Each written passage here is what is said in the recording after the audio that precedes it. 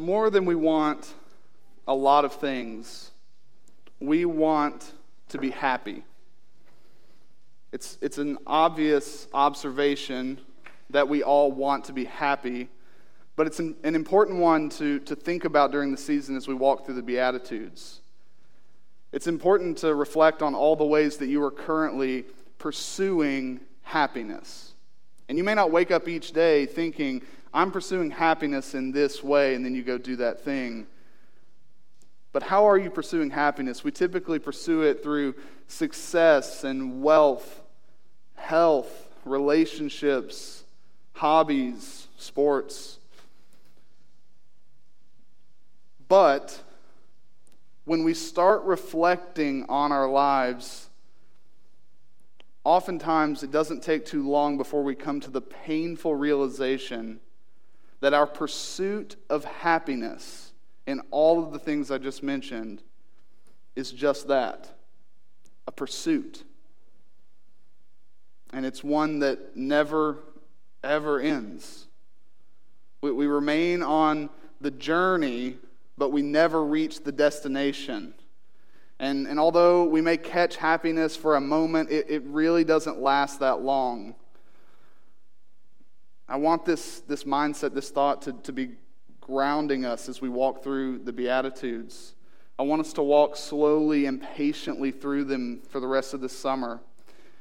Because, I don't know, I think every single person in this room that I've had a conversation with, at some point we've joked about how difficult and frustrating and sad 2020 has been for us.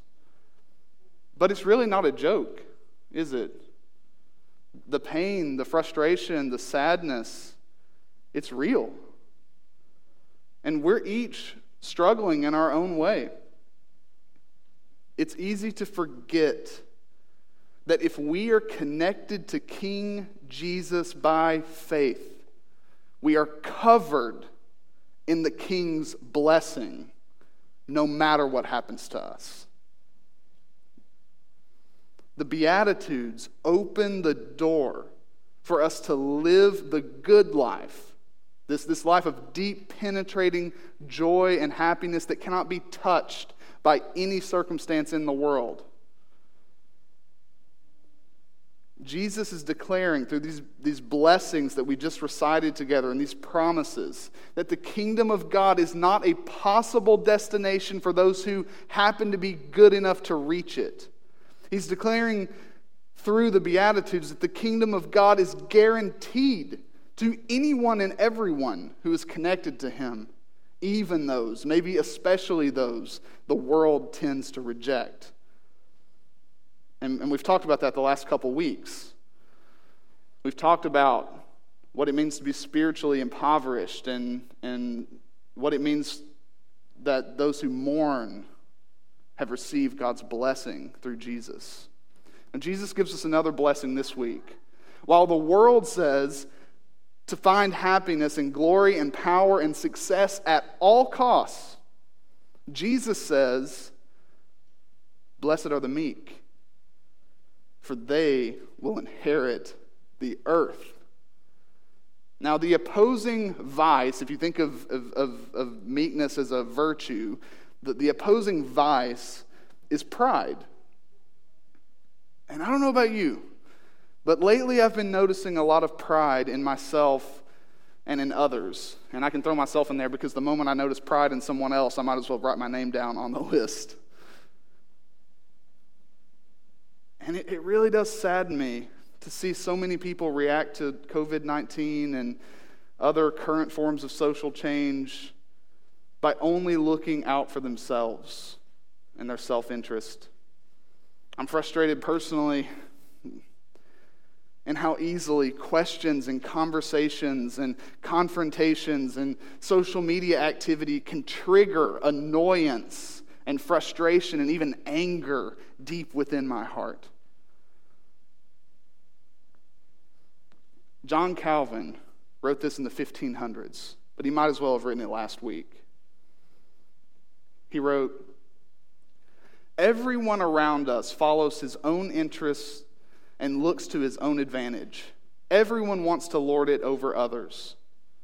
Then He's saying when that happens, then comes our pride, our venom, the instant we are provoked. Harshness and cruelty abound. We are vindictive and cause no end of trouble. It is as if lightning should fall from heaven every time someone is offended. So if in the course of life we endure many difficulties, we do not have to look far for the explanation. The pain men suffer comes from their fellow men. They want nothing better, they say, than to be gentle and mild-mannered and to show patience toward those among whom they live. But they add, it is not possible to deny our human nature. We must hunt with the hounds, because to be a sheep is to risk becoming someone else's dinner. You've seen this, right? Do you see it in your own heart? Do you see that you are prone to look to your own interests before the interest of others? Do you see how much of your life is lived making sure that you are better, more advantaged than someone else? Do you see how defensive you can be? I've seen this in myself. And sometimes I wonder if I'm just afraid of what may come if I actually embody gentleness, if I'm actually mild-mannered, if I'm meek, and if I'm humble. So here's how it works for me. And we can talk about social media and online activity mainly because that's where most of us are living right now, because everything else has been closed up for so long. But when I see an online, what I call a dumpster fire, when I see a dumpster fire online, I'm prone to feel personally offended. And then obviously when messages or comments or phone calls are directed against me, my instinct is to want to fight back. I want to defend my ground, my position, or myself. But think about social media for a second. I don't know if you guys knew this or not, but this may be, if all you pull away from the sermon is what I'm about to say, I'm totally cool with that. Did you guys know that on social media sites, there is a function, on Twitter it's called the mute button. Y'all know what this thing is? Okay. On Twitter it's called the mute button. On Facebook, I think it's called unfollow, where you actually don't have to break ties with someone on social media. You don't have to unfriend them. You don't have to not follow them on Twitter. You can unfollow them on Facebook and mute them on Twitter, and you never see another thing that they say. Ever. You just don't see it. And a lot of times, I think that would be really helpful for me, you know? I don't otherwise dislike this person, but man, sometimes when they post things, it frustrates me, and I start, this pride starts to well up within my heart, and I don't like that. Maybe a good guardrail would be to mute, hit unfollow. It's actually a good way to just let things go. Why don't we do that? I've thought about this so much the last couple of days. Why don't I just do that? Why do I still want to see it? You ever feel that? Like when someone irritates you, it's like they irritate you, but for some reason you almost want to see it, because it's almost like you want to be triggered. You want to be irritated. You want to be frustrated. Why do we do this? Well, we do it because we are not naturally full of meekness. Meekness is not natural to us. We are full of pride. Pride is so natural to us. And how dare someone have a different opinion? And if they do, how dare they challenge mine or say something that I dislike? If you engage in the issues facing us today, this is not general, this is very specific, you are going to be provoked by someone else. That's inevitable. That's a given. You're going to be provoked right now. So I can't help you avoid that. But the way you respond to being provoked by someone else communicates the values of the kingdom you serve. Communicates the values of the kingdom you serve. And even more than that, if you're going to find true and lasting happiness, this deep-rooted blessedness in a world where very bad people will cause you very much harm, you're going to need to know how to cope. That's what we're going to do this morning. This morning, we're going to talk about meekness. We're going to talk about it in 3 ways, okay? We're going to talk about meekness, what it is, all right? What it is, what is meekness? Second, we're going to talk about meekness in the gospel, how to get it. How do we get not just meekness, but the blessing of meekness, this promise of the earth? And then third, meekness in the good life. Why is the good life marked by meekness? So meekness, what it is, how to get it, and why it is the good life. First, meekness, what it is. All right, let's look again, Matthew 5:5. Blessed are the meek, for they shall inherit the earth. Who are the meek? What does it mean to be meek? Now, when you think of the word meek, or you think of a person who is meek, what other words typically come to mind? Because meek typically doesn't have very many admirable synonyms. Okay, when you think of someone who is meek, typically we think of someone who is timid, someone who is weak, someone who is soft. And we're going to talk in just a minute why that works in English. But the Greek word that's translated here as meek was used to describe a wild animal who had to be tamed and made gentle. A horse, for example, a horse that would accept a rider, obviously like a dog that would tend sheep. That's the word that's used here. Theologically and spiritually, meekness is related not to being timid or weak or soft, but to gentleness and humility. Now, biblically, we could consider so many different examples, but I want to show you 2. I want to show you 2 examples, and I want to mention a third. So if you would, later today, later in the week, go to Numbers 12. In Numbers 12, 1 through 4, we're told of Moses' meekness, that he was the most meek person on the face of the earth, and we're given an example of that in Numbers 12, but we're not going to go there now. I want to take you to 2 places.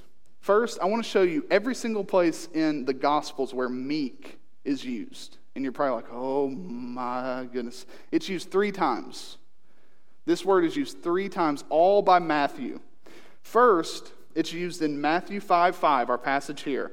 And it's where Jesus blesses the meek. He says, blessed are the meek. The second place, and I want you to turn with me, is Matthew 11. Matthew 11. So let's flip over a few pages. Matthew chapter 11, and it comes in verse 29. It's a different word, translated differently in English, same root word in the Greek. I'll start in verse 28. Come to me, all who labor and are heavy laden, and I will give you rest. Take my yoke upon you, Jesus says, and learn from me, for I am what? Gentle. Same word for meek. I am gentle and lowly in heart. Jesus describes himself as meek. Not only does he bless the meek, but Jesus says, I am meek. I am gentle. And his whole point of saying that is you can find real and true rest in me. I am approachable. Jesus, I've heard it said, is the most approachable person in the history of the world. So it gives us a clue into what it means to be meek. All right, another place, Matthew 21. So keep flipping. Keep flipping. Matthew 21. Now this is where Matthew himself describes Jesus as being meek. So if Jesus blesses the meek in Matthew 5, Jesus describes himself as being meek in Matthew 11. Now here Matthew himself is describing Jesus as being meek. It's the triumphal entry. I'll start in verse 1. Now when they drew near to Jerusalem and came to Bethphage to the Mount of Olives, Jesus sent 2 disciples, saying to them, Go into the village in front of you, and immediately you will find a donkey tied and a colt with her. Untie them and bring them to me. If anyone says anything to you, you shall say, The Lord needs them, and he will send them at once. And then Matthew tells us, this took place to fulfill what was spoken by the prophets, saying, and he quotes this passage and applies it to Jesus. Say to the daughter of Zion, Behold, your king is coming to you. How? Humble. Same root word that's used in Matthew 5 when Jesus says, Blessed are the meek. Matthew says this King Jesus, who comes in authority to the city of Jerusalem to be coronated on a cross, he says he comes and he is humble. He is meek. So Jesus himself is meek. But there's another place I want you to turn. Turn to Psalm 37. Turn to Psalm 37. We read this morning.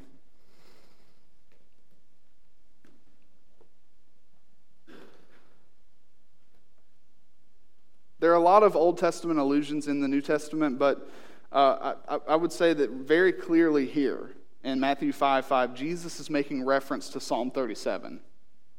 So it kind of serves as a guide for us to understand what Jesus means when he says, "Blessed are the meek." All right, so look with me, starting in verse 1. "Fret not yourself because of evildoers. Be not envious of wrongdoers, for they will soon fade like the grass and wither like the green herb. Trust in the Lord and do good. Dwell in the land and befriend faithfulness. Delight yourself in the Lord, and he will give you the desires of your heart." Verse 5, really key here. "Commit your way to the Lord. Trust in him, and he will act. He will bring forth righteousness as the light, and your justice as the noonday." Look at verse 7. "Be still before the Lord and wait patiently for him. Fret not yourself over the one who prospers in his way, over the man who carries out evil devices." Verse 8 here. "Refrain from anger and forsake wrath. Fret not yourself. It tends only to evil. For the evildoer shall be cut off, but those who wait for the Lord shall inherit the land." And we'll close it up right here.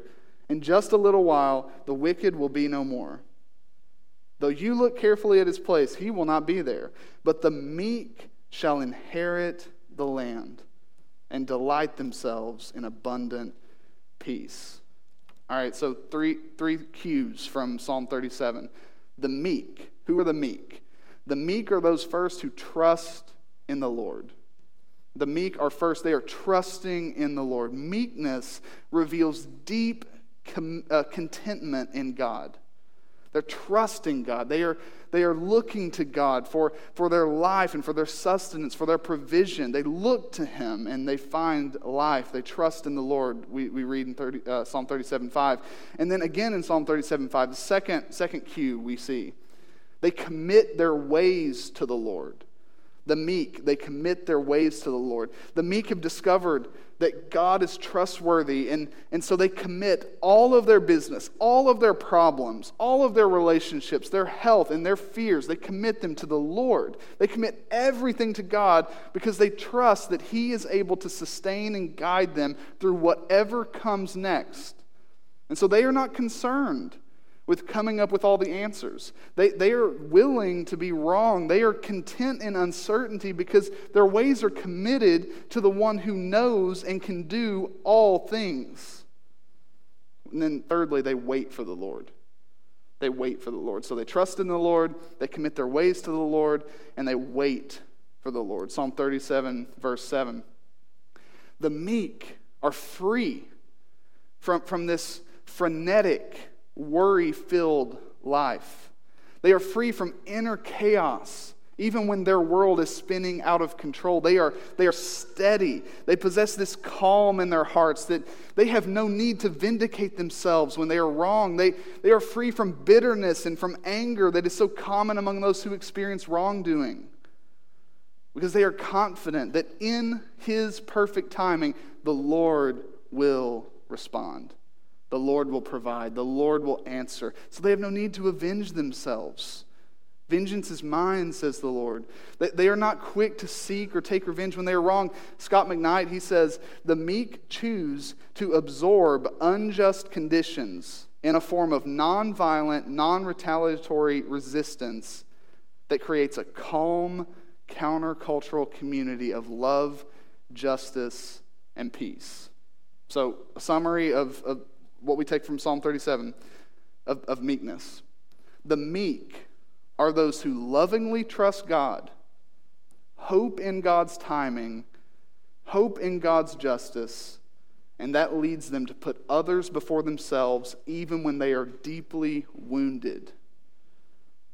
The meek, it's a person who is completely content in God because he is trusting him, he is committing his ways to the Lord, and he is waiting for the Lord to answer in good timing. So meekness, what it is. All right, second, meekness. How do we get it? And especially the blessing, the promise that comes in Matthew 5. I was still in Matthew 21. Let me get back to it. Matthew 5, blessed are the meek, for they shall inherit the earth.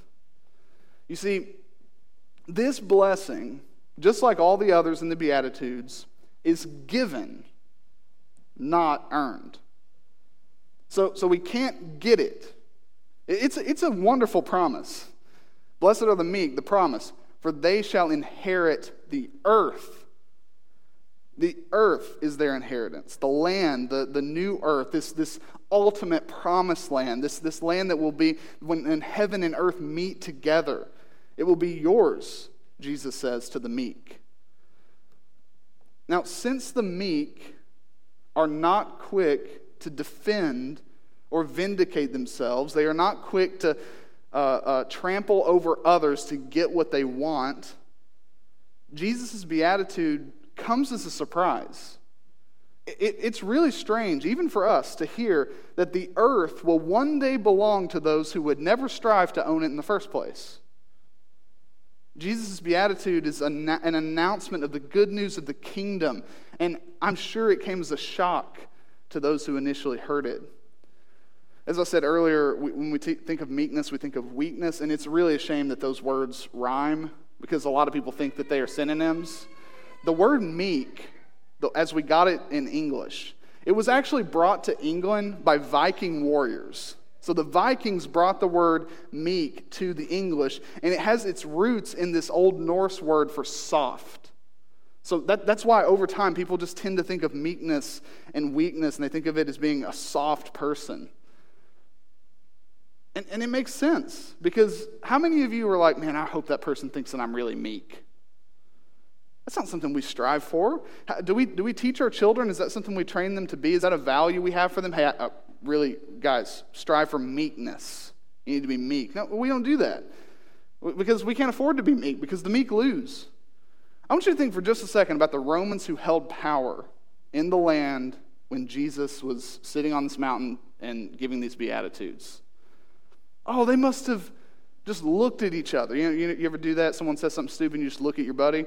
Like, can you imagine them just glancing at each other like, did you hear what he just said? He said the meek will inherit the earth. And they must have thought that he was just this crazy dreamer, or that he was just insane. Because if anybody could actually claim possession of the earth at the time, it was the Romans. The Romans had conquered land from Great Britain to India. Caesar had conquered the world. And it was the Roman Empire that had literally possession of the earth.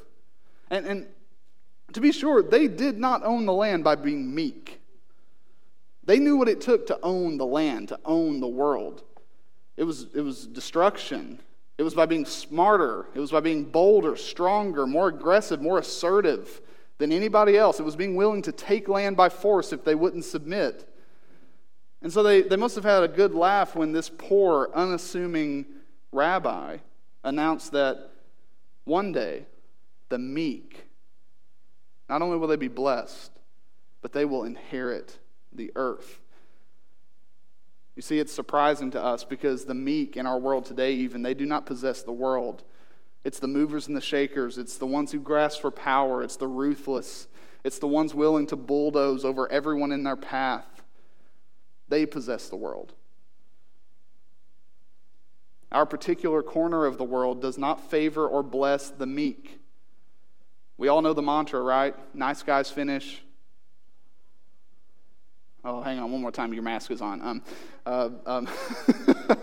The mantra of nice guys finish last. There it is. Yeah, nice guys finish last. And finishing last is a mark of shame in our country. We don't finish last in anything. We win. And so we're annoyed by the weak and needy, but we mock the meek who are content with what they have and trust God with their future. You see, Jesus is bringing his countercultural kingdom to bear on the upside-down world that values the self-confident, the self-righteous, and the self-serving. He's saying God's favor rests on those who look not to themselves for contentment and security, but to God. But it's important for us to remember, Jesus is not offering advice here. He's not saying, if you pursue meekness and find it, God will bless you and then you can enter the kingdom. How do we know that? Because of the promise. The promise. The meek will inherit the earth. What does that mean? Well, there are basically two sides of one coin. First, we inherit the earth now. The meek inherit the earth now. Meaning that we enjoy whatever God has provided for us without giving into the desire to claim more for ourselves. We are content with what the Lord has given, and we truly and deeply enjoy the earth, even though it is passing away. But the other side of it is, we will inherit the earth in full later. The new earth is coming. Heaven and earth will meet, and the land will be free of every curse, every wicked thing, and we will live in peace and prosperity. Well, the gospel of the kingdom, this good news, is that the land that is promised here cannot be bought. It cannot be conquered. It cannot be earned. It has to be given. And so, here's the beauty of the gospel. Jesus says the meek are the ones who are prime candidates for such an inheritance precisely because they choose not to conquer. They choose to bank their lot in life and their future entirely on God. And he says the world will be theirs. One author said, if it is the meek, the helpless, the disabled who will inherit the earth, this is perhaps because the earth, God's earth, the real earth, can be had on no other terms. It is a gift, or in the words of the Beatitude, it is an inheritance. So while the meek often lose in this world, while they lose arguments and refuse to advance in the world at the expense of others, while they will be reviled without reviling, wounded without wounding, their hope is not in this world, so they are content. Their hope is in the new world God has waiting for them at the return of Christ. So how do we get it? How do we get the earth as our possession? God has to give it to us, and he gives it to us through Jesus. All right, finally, why is meekness a marker of the good life? Why is meekness a marker of the good life? I want to offer three reasons to you here. Because Jesus is saying the meek are actually blessed. They are favored. They flourish. Three reasons that's true. First, meekness enables us to properly evaluate ourselves before God and others. Meekness enables us to properly evaluate ourselves before God and others. When you are meek, you see yourself for who you truly are. So this makes meekness, as I said in my opening, a virtue that opposes pride. Pride has the opposite effect. Pride gives us an inflated view of ourselves, whether that's expressed through pride or self-pity. And so we see both God and one another as enemies in the way of our glory or happiness. You see, in the Garden of Eden, that was the whole problem. They felt like God was in the way of their happiness, of their own glory. We treat others the same way. And I just want you to think about this simple question. What do you see when you look at another human being? What do you see? Others in this room, when you see people's social media profiles and you see their name, what do you see? If you are meek,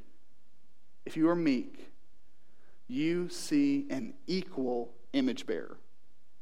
You see an equal. If you are full of pride, you will see an enemy to be conquered.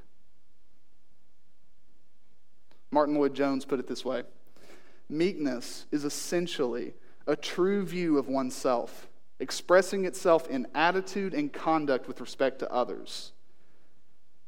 It is my attitude towards myself And it is an expression of that in my relationship to others. The meek man is not proud of himself. He does not in any sense glory in himself. He feels that there is nothing in himself of which he can boast. The meek man does not demand anything for himself. He does not take all his rights as claims. He does not make demands for his position, his privileges, his possessions, his status in life. Meekness enables us to properly evaluate ourselves before God and others. Second, meekness enables us to be content with the life we have. To be content with the life we have. This is why it's so key that meekness is a part of the good life. We're not stressing over the prosperity of the wicked. That's a theme over and over again through Psalm 37. We're not afraid of the world spiraling out of control. It can spiral completely out of control. We're not looking to it for our hope. We're not banking on certain political leaders being in power. It doesn't matter to us, even though we think it's important. It's an important part of our lives and our witness in this world. At the end of the day, it doesn't matter because we're not looking to them for security. We're not looking to them for contentment. It doesn't matter if we are the losers. It doesn't matter if we are the outcasts. The meek are free to enjoy life as they have it from God. And because they trust God, commit their way to Him, and wait for Him, there is so much that happens to them that they are free to just let go. People can come at them, attack them, accuse them, and so many times, time and time again, because they are content with the life they have, they can just let it go. The Lord will vindicate. Finally, the good life is marked by meekness because the alternative is exhausting. I know that's a negative point, but I want to make it. Meekness is part of the good life. First, because it helps us properly see ourselves. Second, because it enables us to be content with the life we have. But third, the alternative is just so exhausting, y'all. It's exhausting to always have to have the last word. It's exhausting to argue your position to the death. The kind of contentment that meekness produces is inaccessible to those who are striving to have more and to be more than others. Tyrants who have conquered worlds, the Caesars of this world, who have everything they ever wanted. They actually possess everything and nothing because they can never truly rest knowing that there are still enemies out there coming for them. I'm not saying there's never a time to defend yourself. There are certain times to defend yourself. What I'm certain of is that every time you are opposed is not a time to defend yourself. And I would just encourage you to remember what Peter said of Jesus. He said, when Jesus was reviled, he did not revile in return. When he suffered, he did not threaten. But he continued entrusting himself to him who judges justly. Blessing is experienced when you are free from that inner obligation you feel to constantly defend yourself. Contentment can be realized when you no longer have to vindicate yourself so that others would know that you are smart and strong and successful. Jesus has relieved us of the need to pursue our own glory or constantly defend our own honor by blessing the meek and promising possession of the whole earth, a place where peace will reign forever. I love how Dietrich Bonhoeffer summed up his section on this beatitude. He said, "The renewal of the earth begins at Golgotha, where the meek one died. And from thence it will spread. When the kingdom finally comes, the meek shall possess the earth." So if you tend to think that you are worthless because you're not aggressive or assertive, combative or contentious, if people tend to forget you and you feel left out, know that Jesus' standards of blessing are different. He is meek. No one deserved to vindicate himself more than Jesus. And he refused to do so. If Jesus was not meek, we would not be in this building because he would not have went to the cross. Because Jesus was meek, he died for your pride to empower you to become more and more meek. His kingdom opens its doors to you. And when you turn to this meek one by faith, you will one day rule the world as a co-heir of his kingdom. So let's live today. Let's interact with others today. Let's respond to criticism and suffering and opposition today like we know that one day the whole earth will belong to us.